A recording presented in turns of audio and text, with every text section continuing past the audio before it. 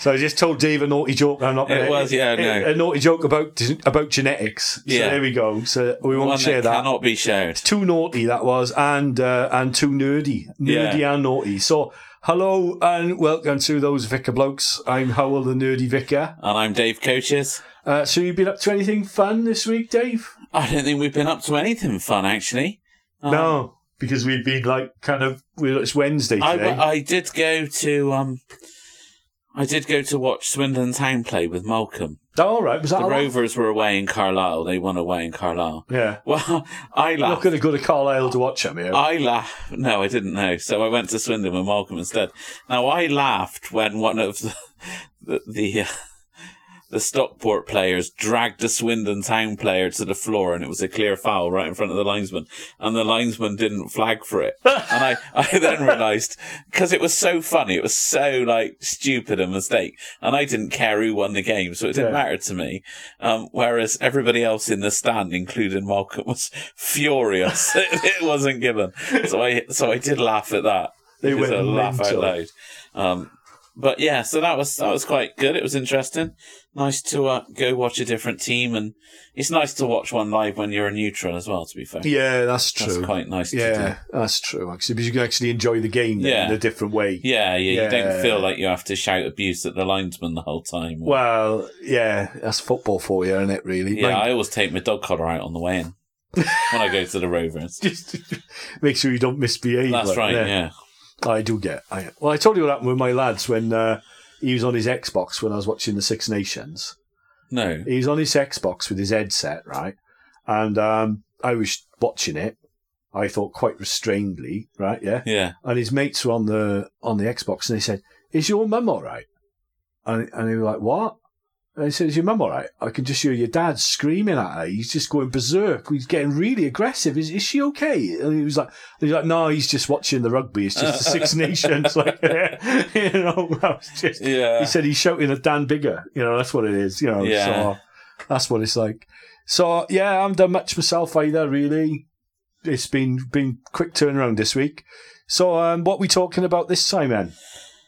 We're talking about how the prophecy that we made last week has been fulfilled in the news, and that the Home Secretary at the time of record last week is no longer the Home Secretary at the time of record this week. Yeah, absolutely. Yeah. EastEnders, in this week's episode of EastEnders. Yeah. Okay. So we talk about that. We had a request, didn't we, to talk about Ecclesiastes? Yeah, we did. So genuinely talked about Ecclesiastes. Yeah, we haven't shared much of its wisdom, but we have talked about it. I think it's brilliant, but we'll get on. We just said we liked it, and then we talked about Modern Family. Modern Family, yeah. That's on Disney Plus. It's a comedy show on that. Yeah, we'll talk about that when we get to it. So hold on to your hats for the music.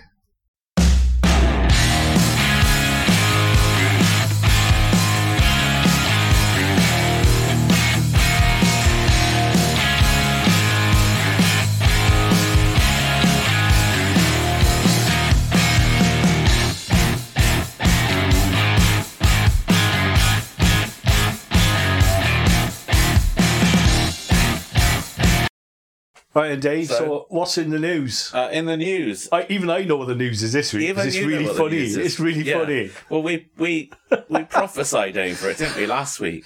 Everyone listens to you, Dave. Well, yeah, I know, absolutely. So last week we had, we said the current Home Secretary, Suella Braverman, but she's not the current Home Secretary anymore. So now we've had Mark, was it Mark Rowley listened to you last week? He did, over the protests. And now Sunak's listened to you, and he's sacked her. One of our regular listeners said to me she's pretty sure Mark Rowley didn't listen to me. Yeah. He's just said exactly the same thing he did at the time, except I was more pleased to hear it this time. Oh, maybe. And I think that's very accurate. Yeah, maybe. And we have to be open to these criticisms, don't we? And we were. So the Home Secretary is gone. Yeah. Suella Braverman, and she sent a nasty letter. A nasty letter, yeah.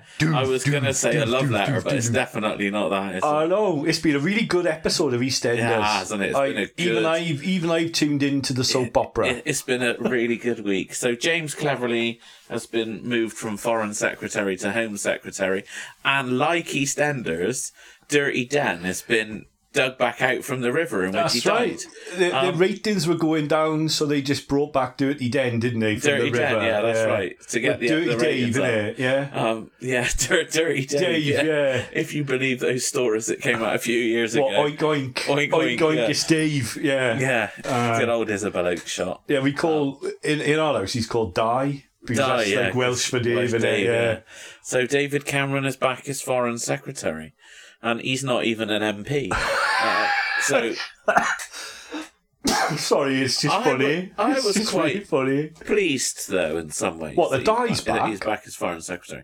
Because although I might not like everything that he did, and I certainly don't like the referendum and the upshot of that, I do think that for most of the time, he was a grown-up person in the room. No. I hate Di. Bedroom tax. Wow. I've seen too many people evicted because of that when I was there. And I told you about that woman who was... I wasn't a big fan of austerity. No, I wasn't either. I'm never going to be a fan of austerity. Well, that was his primary... It was his primary thing, wasn't it? Was austerity. Well, I think it's a poor economic model. Well, we ended up with more debt than when we started because of it.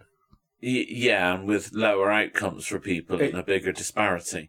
Yeah. So it's definitely not a good thing.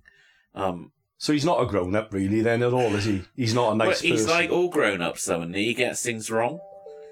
But I think his attitude in the approach wasn't comedic. And I think... I don't label Theresa May as that way either, actually. But... I think you've just fallen for this idea that wasn't it nice in the 90s and the early 2000s before all this started? No, because I don't think it was nice. But I think he's not a grown-up. The intention was better. He's not a grown-up. He's not. It's this idea of the grown-ups are back in the room. He's just a joke. He's just... Right. What he did was wrong. What he did was really bad. But was the culture of politics as bad? I think it was... I think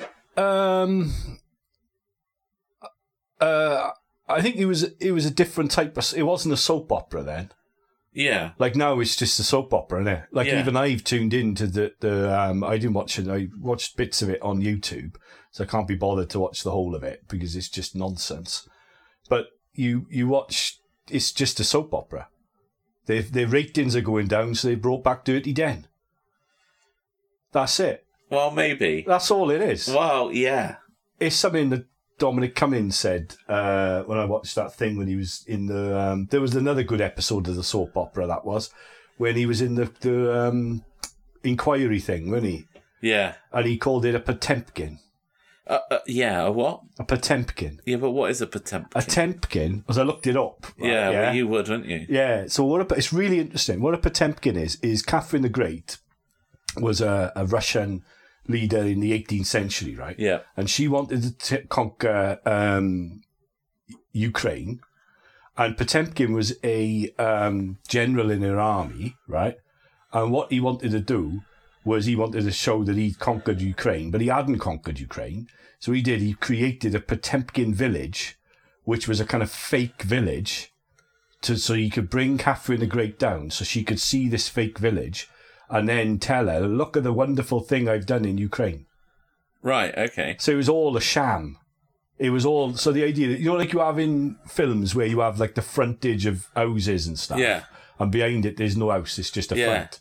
That's what... I went to Coronation Street once. Yeah, like that. That's a Potemkin. Yeah. That's why it's a soap opera. Ah, right, okay. So it's all a bit of a joke, really, I think.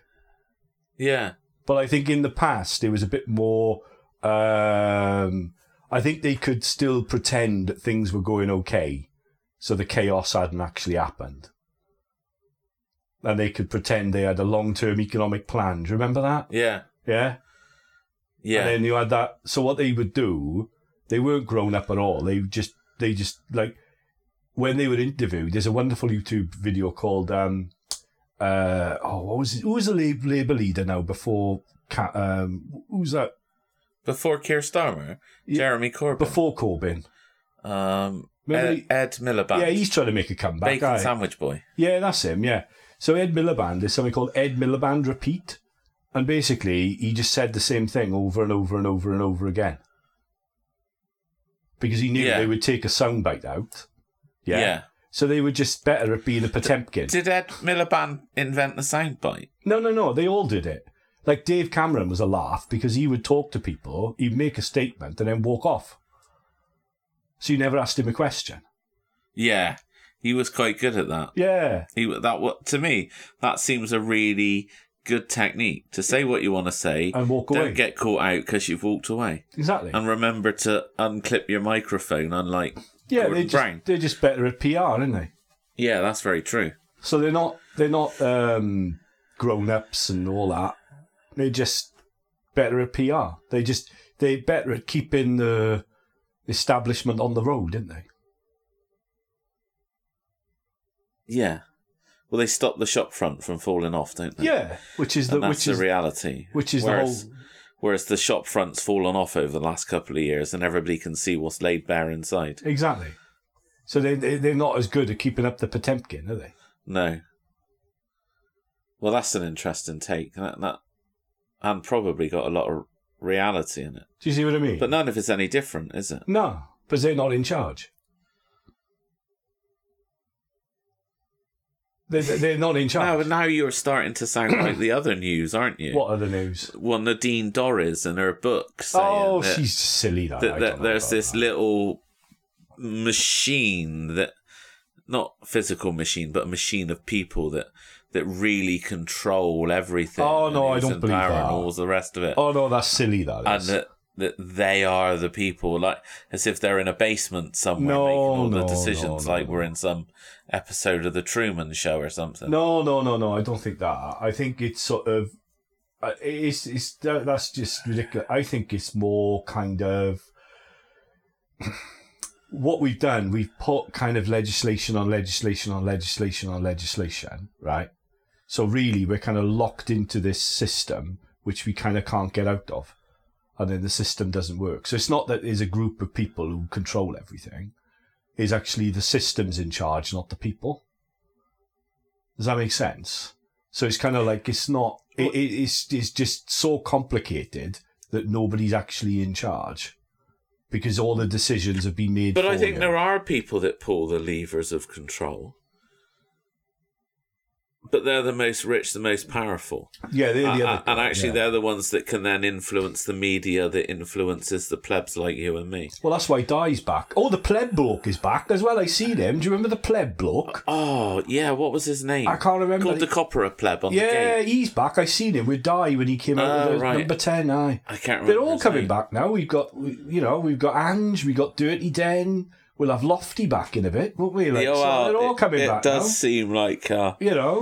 Like, as you say, when the ratings fail, bring back the ones who were popular before. Yeah. Even if that means pulling them back from beyond the grave. What's her name? She came back as well, didn't she? Sharon, isn't it? She came back and all, didn't she? Yeah. We'll have all of them back, innit? Grant, he's back, Well, it's just entertainment. It's just nonsense. Yeah, it would be great entertainment, but it does actually affect people's lives. Well, I don't know. They make decisions that do. They make decisions like the bedroom tax, like what money is going to go into education, what money is going to go to this, whether or not they're going to, fund this, that, and the other from the public purse. Maybe. Or whether they're going to give it to their mates for PPE that's no good or that don't arrive. Maybe.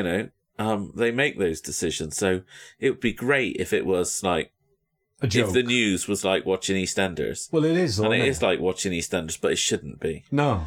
But at the bottom of it, I think, is just corruption. I think that's what's at the bottom of it. It's like Di now, he's back and he died, right? Yeah.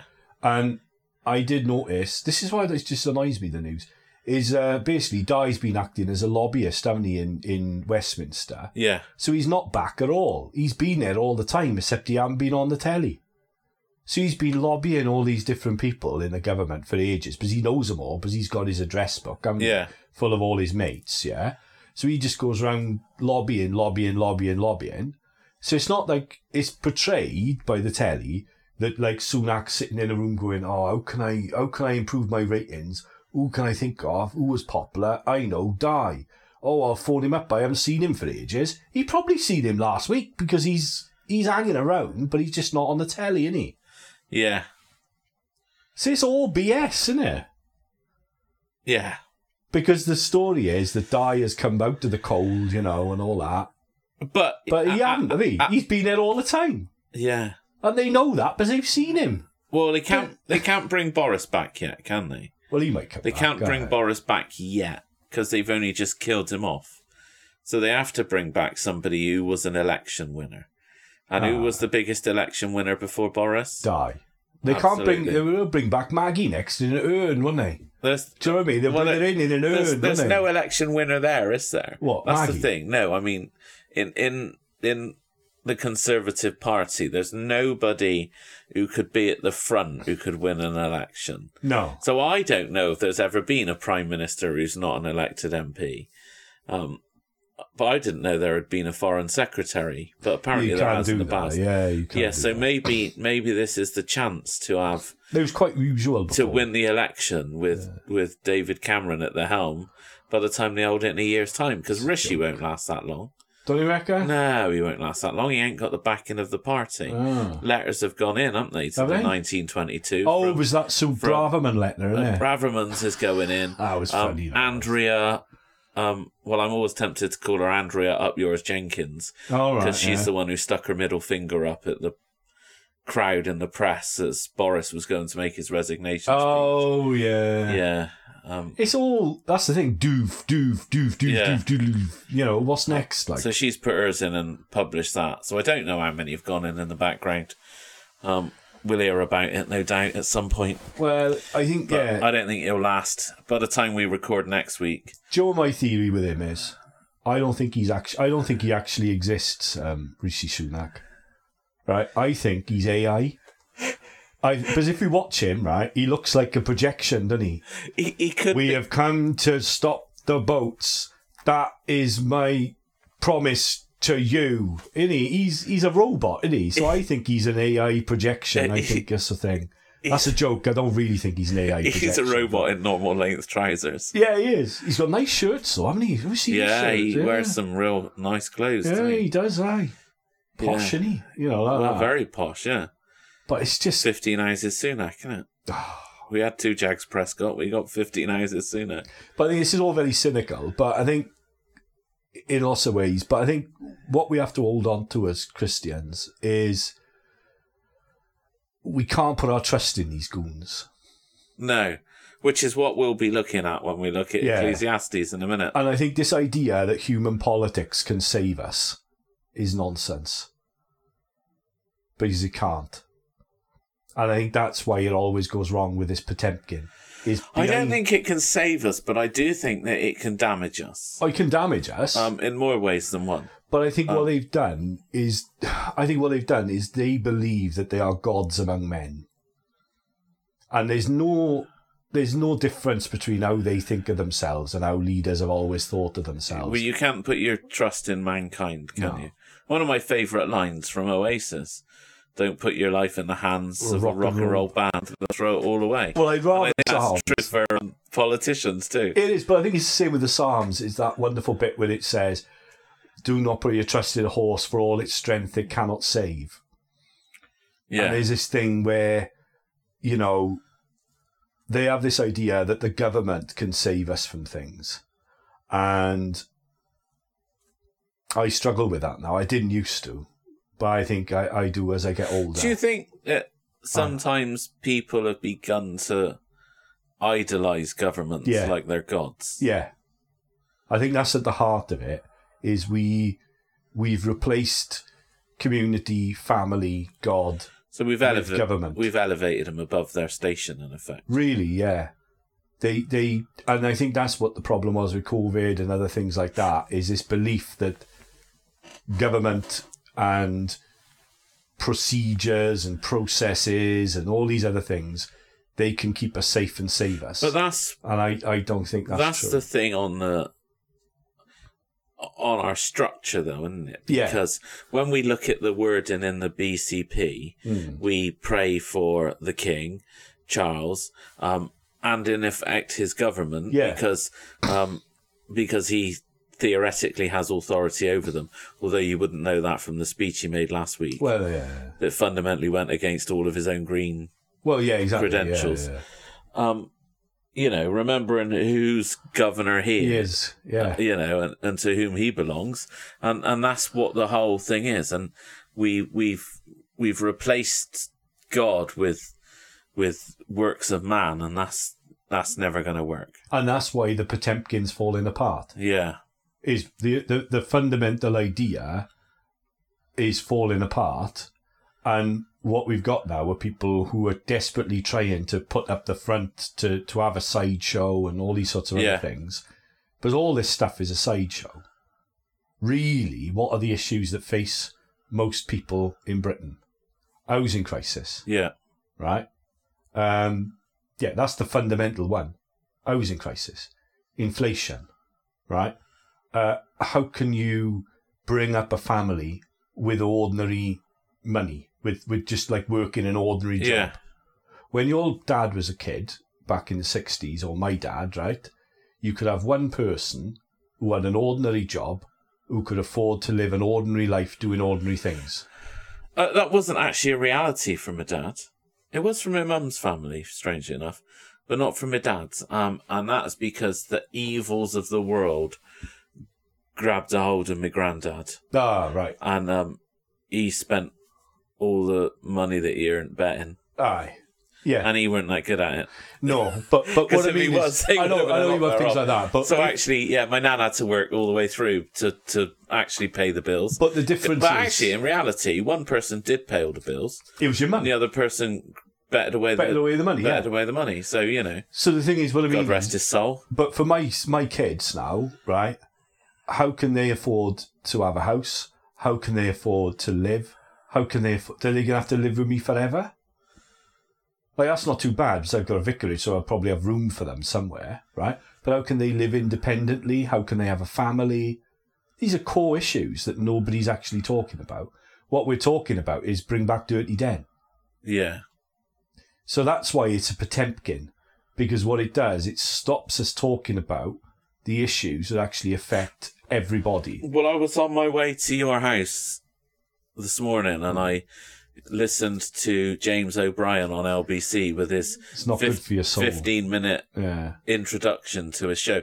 And he actually said the same as you, that all the way through politics now, what we have is a news flash story that distracts us from the truth that lies beneath. Exactly. And so he's saying the same as you. He just didn't use the same terminology. Yeah, it's just the same with national debt and stuff like that. So, like, there's a good thing with austerity is that we had a huge national debt, right? Yeah. Because of the banking crisis and all that sort of thing. And then we pretended we could make it go away. Yeah, so then they brought in austerity along with quantitative easing to try and sort it out and all that. So we said to the poor, right, I'm sorry, you're going to get evicted because we need to cancel this debt. And if we don't do it, then we're in trouble, right? So we said to the poor, that's what we had to do. This is Dai's big plan. But the debt went up.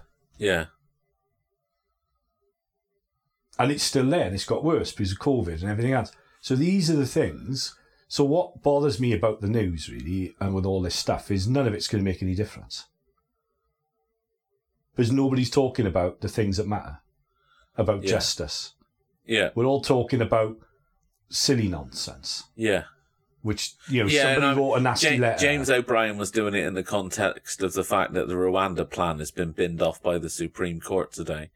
And that actually it was never meant to be a plan to fix immigration anyway. It was just a plan to make it look like you're doing something. That's what I said months ago. We did the same thing. And last year, our heating packed up in St. Saviour's, right? Yeah.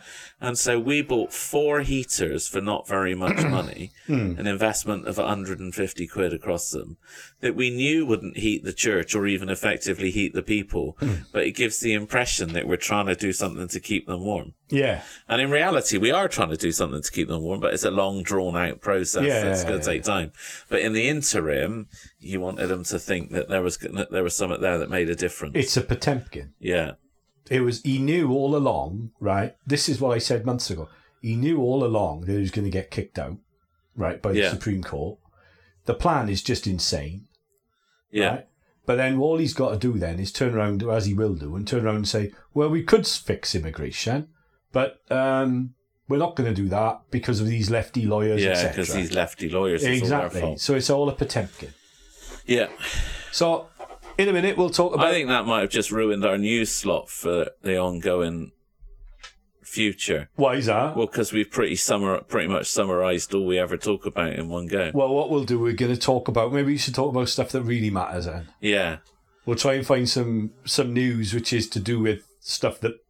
like these things, like, you know, that are affecting people. Like immigration's a good one, in a sense, is, you know, that is an issue. All right, don't talk about it now. All right, yeah, but you know what I mean. Yeah. All right. So next time, in a minute, we're talking about Ecclesiastes. Yeah.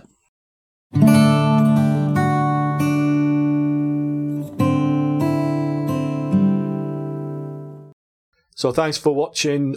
I've done it again. Thanks for listening to. Just get it right. Thanks for listening to those Vicar blokes. We're glad you're not watching us, especially as we don't look very nice. Don't forget to speak for yourself. Well, okay. I brushed my hair last week. Did you? Last week? Yeah. All right. Well, I keep it so short I don't have to brush it. That's the way around it. Yeah. So don't forget to subscribe and comment. Put your comments in. And as we will talk about in our next section, comments are good. You don't have to agree with us. It's we're all chasing after the wind, isn't it? Yeah, absolutely.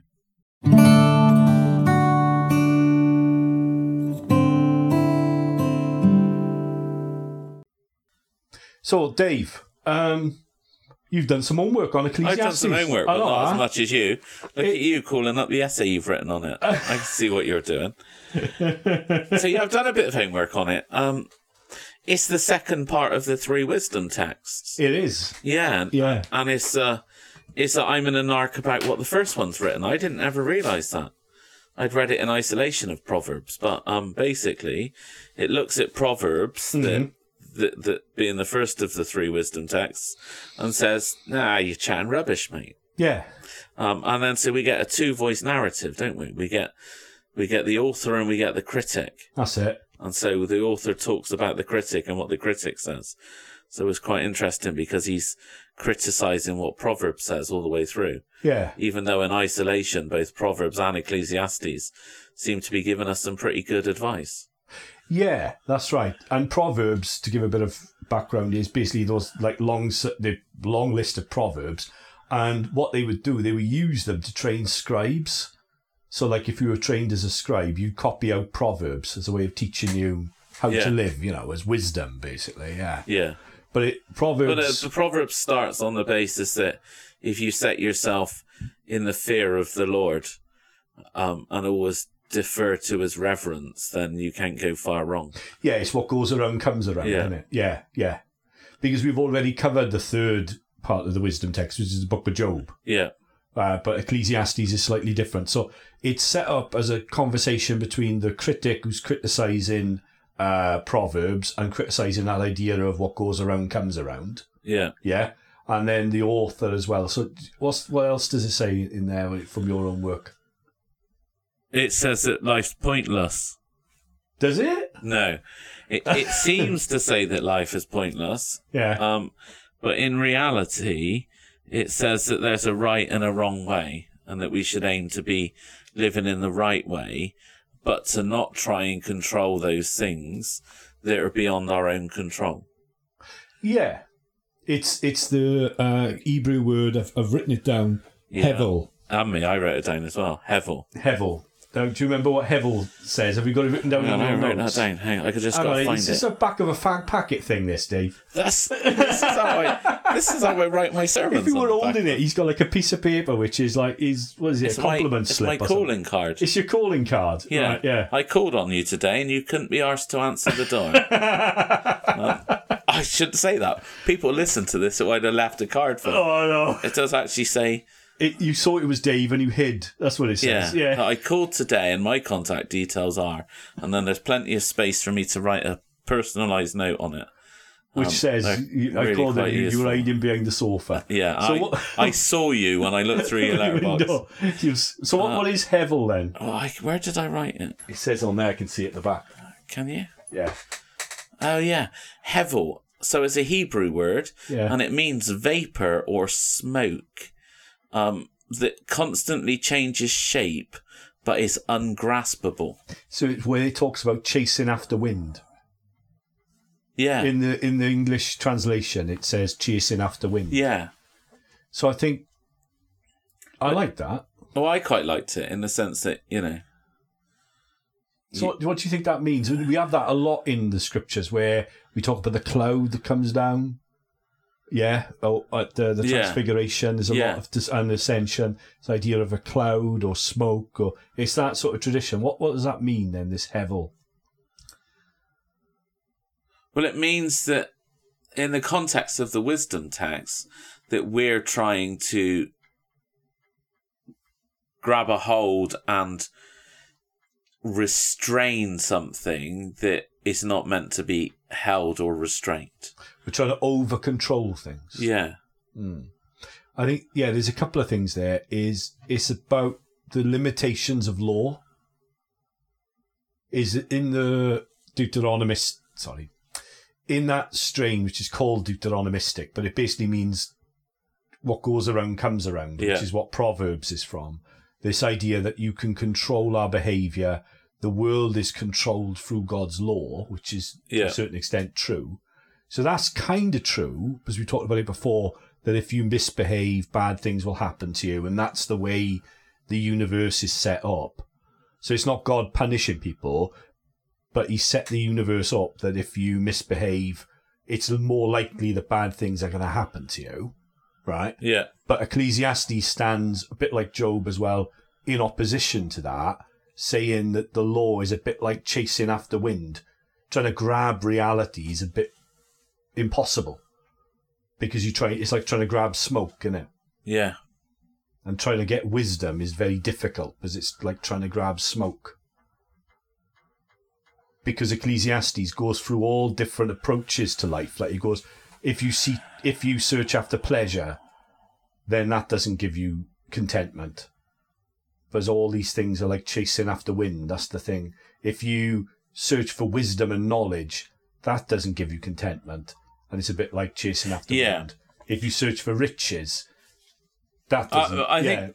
But I think some of the criticism of Proverbs by the critic in Ecclesiastes is the fact that it puts these things under the basis of a faith.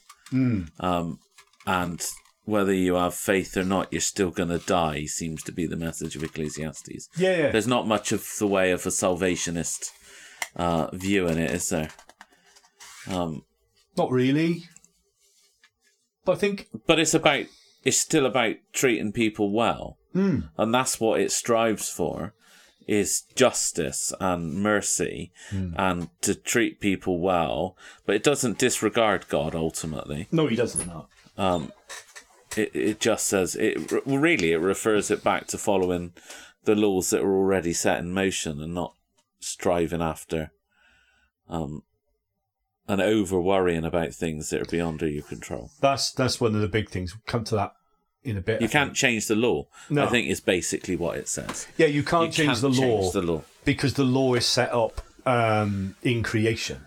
Yeah. So it's like trying to change gravity. You can't do it. Humanity cannot overpower God's natural law and the created order. Yeah, and maybe that's why the politicians should listen to it, because that's the dream of the last 200 years, is that human beings have the power to overcome nature, overcome our humanity, overcome being human.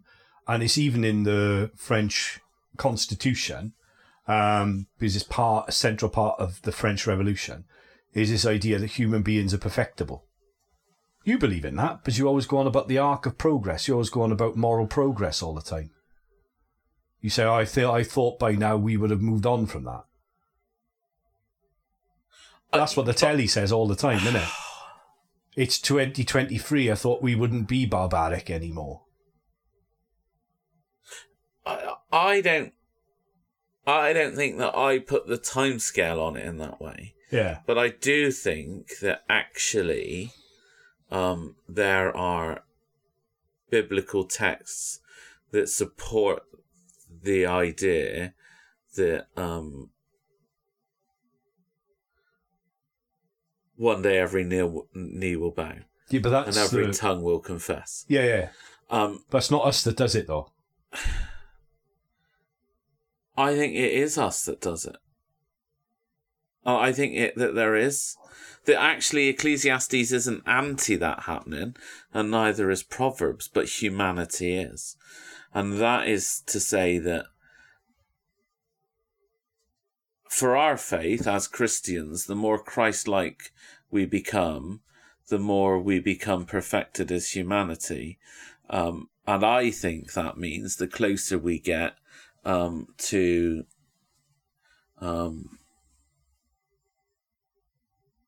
an eternal kingdom, the second coming. So even when you look at the passage where it says there will be wars and there will be rumours of wars and this, that and the other, I don't believe it says that when it all turns to rubble, that's when Christ will come back. What I think that means is that we have to hit rock bottom before we realise how stupid we've been, and to refocus ourselves on God in order that we can reach that, I almost said utopian state. And that's not what I mean, but similar. You see what I mean? I think what you're struggling with. That almost paradise part. Yeah, what we're struggling with is the idea of moral progress comes from Christianity, right? In a sense that it's a Christian idea that the more we turn to Jesus, the more perfectible we'll be, right? And that's what Ecclesiastes is critiquing, this idea if you follow the law, you can build the perfect society, right?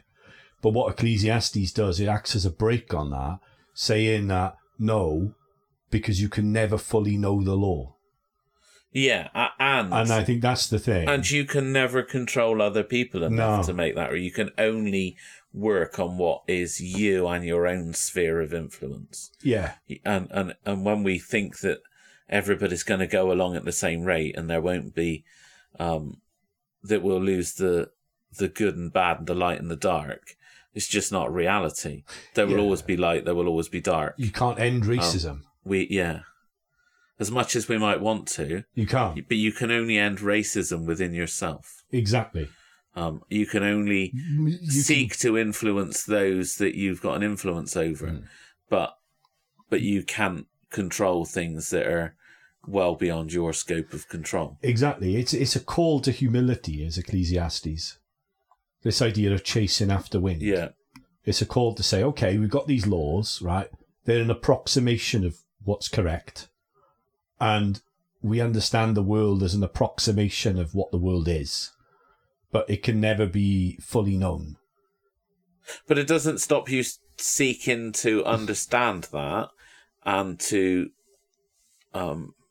model yourself and your own behaviour in humility on that without thinking you're the big I am and you're going to... Yeah. It's to reduce the big I am syndrome. Yeah, it is, because there's only one I am. Well, think of this, is when you're... who's that now? It's the doorbell. All right. Think of this now. When you're in scientific research, right, what you have to do every few months is do something called a lab talk.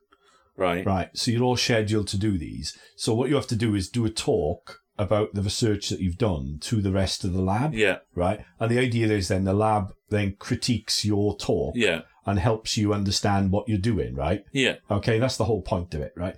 So, and I always used to inject into my lab talks, I used to say, we've got to remember we're looking through a glass darkly.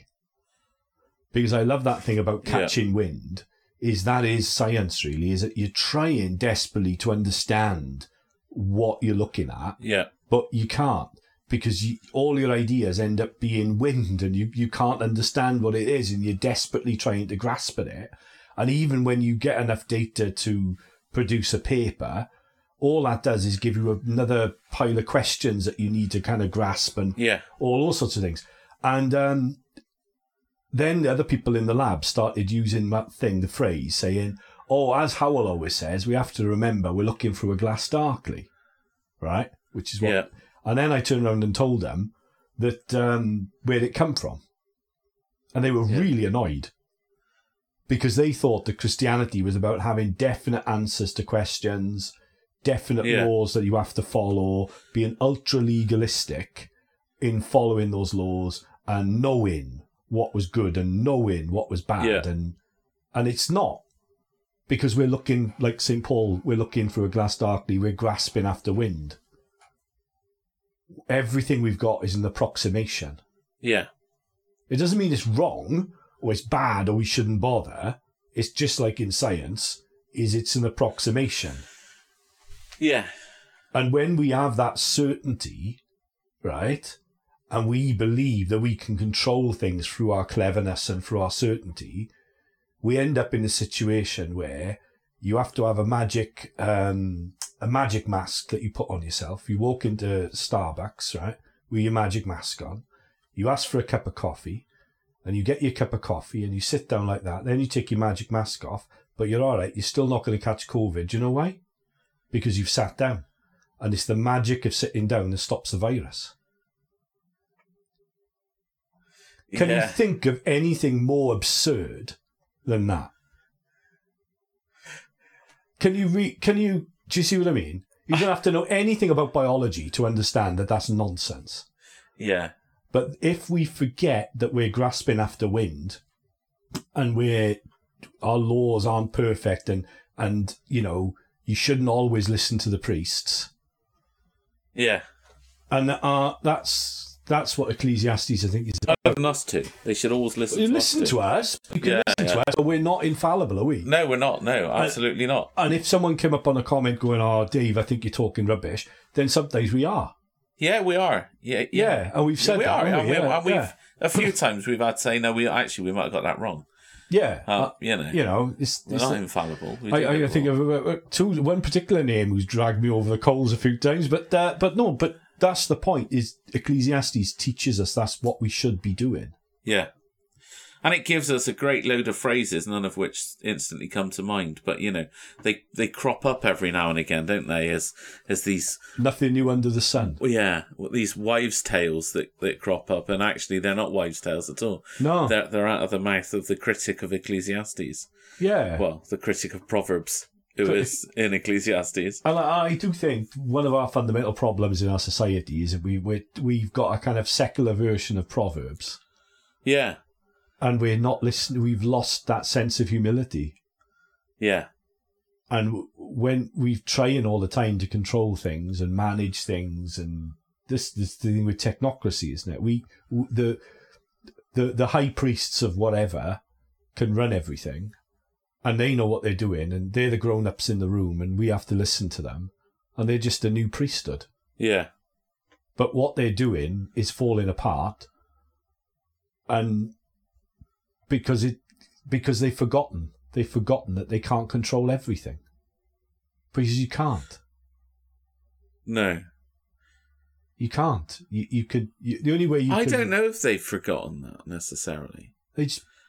I think they like to give the illusion that they can, but I think in reality they know they can. Don't they? No, I think they know. If not, what on earth is going on in the brain? I think they are delusional. You see it all the time when you have, like, guidance coming down from whatever, like, school governor, aren't there? Yeah. And other things like that. When you interact with them, you get this guidance and you read the guidance and you think, what? And everybody goes, that's really good guidance. Did you have the delights of reading the white paper for the education thing? Yeah. Did you know they've binned it off? Yeah. It came in with a great, bang on the table, and then they left the window open overnight and it blew off the desk and disappeared. Yeah. You know, it's sort of... But that's what I mean. It's just drifted away. It's that sort of intensive bureaucracy that believes, and I think believes we can control everything. Yeah. It reminds me of, there's a famous story about toothbrushes in the Soviet Union, right? Is in the Soviet Union, because they didn't have a market system, right? Yeah. So they said from each according to their ability to each according to their need, right? So what they would do is they would try and work out how many people in the Soviet Union needed a toothbrush. Right. And they would rationally produce toothbrushes. Right. Right. So what they ended up with is huge stores of toothbrushes. Right? Yeah. Yeah. Because they thought that people needed slightly more toothbrushes than they did. But because they amplified it by millions, they made too many. Right, I see. And that's why there was no food in the shops in the Soviet Union. I bought a new toothbrush this week. Did you? Yeah. Yeah, but you buy one when you need one, From didn't it? Temu, I bought mine. Did you? Yeah. That's a rip-off, that is. My kids told me that's a rip-off. Nah, it's not a rip-off. Ah. You get good stuff on Temu for very little money. No, my kids have told me they take all your bank details and that, and it's all a con. Well, they haven't taken any of my money yet. Eh? Well, we'll have an update on that. I pay them. We'll have an update on that. I pay them with Google Pay anyway. All right, okay. But that's the thing. So, Ecclesiastes, good book, not good book? I think it's a good book. I like it. I think it needs visiting more often than it probably gets visited. Yeah. And I think it's brilliant because it holds, and this is the thing with scripture all the time, is you have two opposing ideas, Proverbs and Ecclesiastes, neither of which are correct in a sense. And it's not that the truth is in the middle. Probably fulfilled by Job. Probably fulfilled by Job, yeah. But the idea is all the time, the truth is in the tension, not in the middle. Yeah. Both things are true at the same time, and we've forgotten that. Yeah. Both things. You can... my father-in-law's neighbour smoked like a chimney all his life, and he died at 88. And he didn't even die of any smoking-related illness.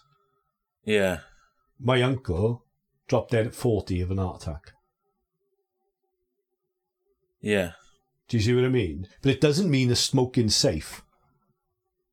It doesn't mean that smoking's safe because you can get run over by a bus tomorrow, but it doesn't mean you can keep yourself safe. Because things aren't definite. Everything is probable. Yeah. And that's the thing we forgot. We think that everything's definite. Everything's like physics and maths, and it's not. It's like the changing cloud of smoke. Yeah. That goes where it wills, and you can't stop it or catch it. Yeah. Do you want a really nerdy explanation for that? No. Oh. Neither do the listeners. Oh, okay. It's all about Brownian motion. Okay. Smoke is fundamentally random, basically. So it's actually scientifically correct. It's called Brownian motion, with the randomness of the smoke particles. Ladies and gentlemen, I am sure I said no to the nerdy explanation, but you got one anyway. I couldn't stop myself. Sorry. So we're going to talk about Modern Family next. Yeah.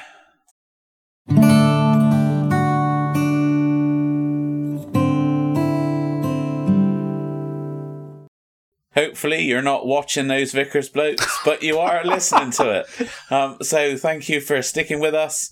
We're about to talk about Modern Family on Disney. So please do give us your TV suggestions so as I haven't got to watch the normie rubbish that Owl recommends. I didn't recommend it. Anyway, yeah. Okay. Leave your comments in the Substack. Let us know what you think. And feel free to add anything or to discuss anything that we've discussed so as we may all learn together.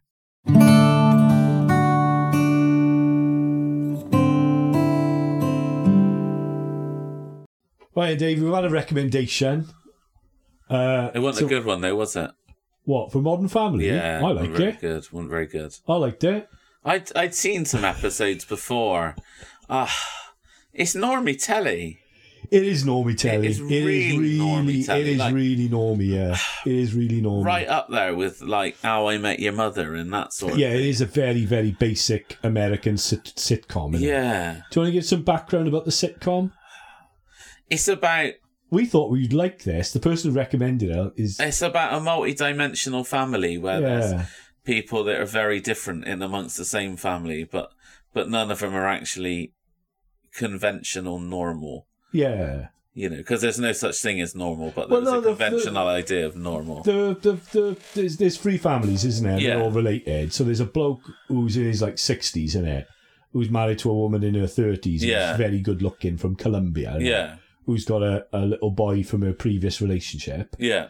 There's two gay blokes who've adopted a kid from Vietnam. Yeah. And then there's a kind of there's a man and a woman. There is, yeah. A man and a woman with 3 kids. Yeah. And they're very conventional, they are. She's a stay-at-home mum, and he's this dopey Well, I don't father. know, because the one that I watched, she was a stay locked in the bathroom mum, wasn't she? Oh, yeah. But she's a stay-at-home mum, and the dad's dopey and that, and they live in a nice middle-class house. He is quite typical, isn't he? Well, he was typical in that episode. He's a kind of Homer Simpson. There was a job that had to be done from the wife, and she went on and on and on and on, and then he lied and said he'd done it, and then, in effect, he should have got caught out, but he never. That's you, Dad. That's what I was told with that. Yeah. That's you, Dad. Yeah. Yeah. So I don't know. I quite like it. Right, it is normie, but I quite like it. It's all right. I quite like it. I'm surprised you didn't like it because it is really normie. You make out I'm really normie, but I'm not. Maybe you're not. I like things that I don't watch a lot of telly that just happens. Yeah. That's just background. Yeah. I like, if I'm watching telly, I like it to challenge me a little bit, to keep me thinking. That's why we didn't like that 3 Little Birds, isn't it? Yeah. Yeah, because it was just too background telly. Absolutely. Yeah. And I thought this programme was a bit like that. I found it difficult to concentrate on it because it was a bit... It is basic, isn't it? Yeah. So what was the hook with it? Because it was my daughter who recommended it to me. So... Well, they skived off church, didn't they, to go and play golf? Yeah. Which was quite interesting. And then... that's the main one, I think. Yeah. So this poor little lad who skived off church thinks that there's no consequence to that, and then all of a sudden the stepdad bloke is like, "Well, I never said that," and it was all a bit.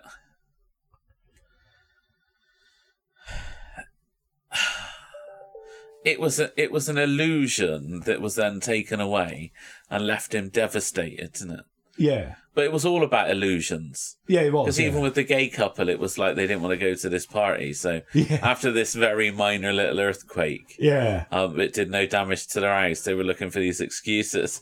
And then the guys, they'll come round and help you clear up. Yeah. And all of a sudden they're caught in the lie and they're having to try and get out of it. But I thought that was quite And they lied to get out of the lie, and the lie gets big. That's like, oh dear. Well, it was a bit like he was trying to be nice, wasn't he? So they were invited to this party and he didn't want to go. It was just, so they lied that the house was wrecked because of the earthquake. And then when the guy said, I'll come round to help you clean up, they had to wreck their house, didn't they? Well, they didn't do a very good job of wrecking their house. No, but broke 2 plates and smashed a window. But their lies got out of control, didn't they? Yeah. I think it was the same with the thing where the kid wanted to skive off church and go and play golf with his dad or with his stepdad instead. But then he thought, maybe there won't be any consequences for me not going to church. That sounds good. But then he kind of, in the end, he went to church, didn't he, his son? I think the only thing I didn't like about it, in a way, I thought it was quite funny, but is this idea that going to church is a kind of insurance policy against hell. Yeah, but that was deliberate satire in the programme, isn't it? Yeah. It was deliberately set up to make fun of that view. Yeah. Which I think is good, because that's not why you should go to church. No. That's not the whole point. But I think it was done quite well. It was quite nice the way they sort of poke fun at it. I thought that was quite funny, that sort of view. I like the way that the Colombian woman as well, so the good-looking woman is Colombian, and how faith is always seen as something which is a bit kind of exotic now, isn't it? Yeah, maybe. I don't know. Well, I was thinking about it. Well, some is and some isn't. There's no middle ground on it, is there? It's either exotic or it's those boring people. Yeah. There's no middle ground on it. Yeah. No normal people go to church. No. It's either the extremely... Well, there's 3 types, isn't there? There's the bigots. Yeah. Right. They bigots go to church. There's the really boring people who go to church who are just really boring. Like you and me. They're the bigots as well. and then you get the exotic people go to church. Yeah. Yeah. And I was watching. This isn't about our what's it called? Modern Family. I was watching a Stacey Dooley thing the other day about death. Right? Maybe we should review that. You should watch it. It's not. We got to watch time in between. Yeah, I'm not bothered. It's my about pick. Yeah. No, we got another pick. We got Under the Dome. I haven't seen that. That's good. Yeah. Hang on. Where did that come from? Is that came up coming on the comment? Yeah, on the comment. Oh, yeah. there was no comments on Substack when I looked. That was a couple of weeks. Yeah, it's good. A couple of weeks. I had a message about it. Under the Dome on Channel 5. Right. Okay. Right. But anyway, this one with Stacey Dooley, right, it's really interesting because they have, you've got to laugh at the BBC, they get everything wrong. They had this funeral for this guy who was West Indian. Yeah. Right? Yeah. And he died, so they did the whole West Indian thing, which is lovely. Yeah. They've done funerals like that. They're great, right? And they were talking about their faith, it was done quite well, actually. There's some nice things to say. But it was like almost as if it was set up, because then they had this other funeral then of this, it was really sad, this child had died. But they were white guys who this has happened to. So it's always, if you're white, this is kind of, you're no religion, but if you're kind of a little bit, Yeah. Yeah. So it's always the same like that. And the best laugh was they said they had a humanist minister, and all she went on about was like living on after and things like that. I'm like, that's not humanism. That's just a secular celebrant. Yeah.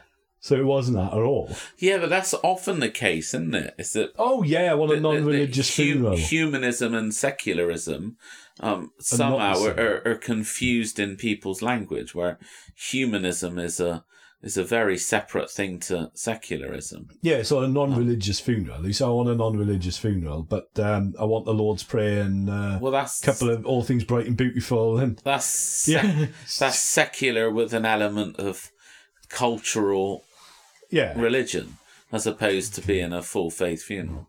But I think it's not humanism. Yeah, because if it was, you wouldn't be having the Lord's Prayer and you wouldn't, and you wouldn't be talking about where you go after or anything like that, innit? Yeah, or any of those sorts of things. How you live on, because the whole point is you don't, isn't it? So, but that's what I mean. I think in this, it was interesting. It was the Colombian family that was the Catholic one, or Christian one. But I quite liked it. I think it's a good program to watch. I particularly like the gay couple. They're really funny because what I really like about it is it's a nice program. Yeah. And it doesn't take a lot of effort, right? It is normie, right? It's nice. And it's a bit like, I like the gay couple because it talks about those issues in a really sensitive and good way. Yeah. And it's not bashing your head about things. So, like, the character of the one gay guy is he thinks everyone's against him, but nobody is. Yeah. So he's constantly surprised by how accepting people are. And I think that's really... And the dynamic between him and his father is quite interesting as well. Because I think that's handled quite well, because his father's sort of... He's kind of got a complex relationship with him. He does accept him, but he finds it difficult. I think that's... And it's how they navigate that. And I think that's handled quite well without judging or about on either side. Do you see what I mean? I don't think that came through much in this episode, really. No. But it is worth watching for that. I think the reason we watched this is because of the heaven thing, but there's about 500 hours of it, though, isn't there? Yeah, I've only watched like about 10 of them. Yeah.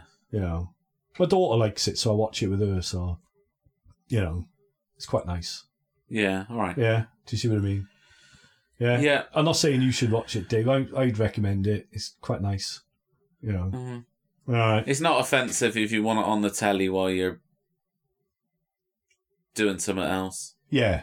It's not going to challenge your mind in any way, but it's quite, it's nice, isn't it? Nice. Yeah. It's nice telly. Nice telly. Okay. So next week, we're starting the Advent course. We are, yeah. Talking about that. What is church? What is church? We're talking about that. And then we are talking about the telly. So we're doing Under the Dome.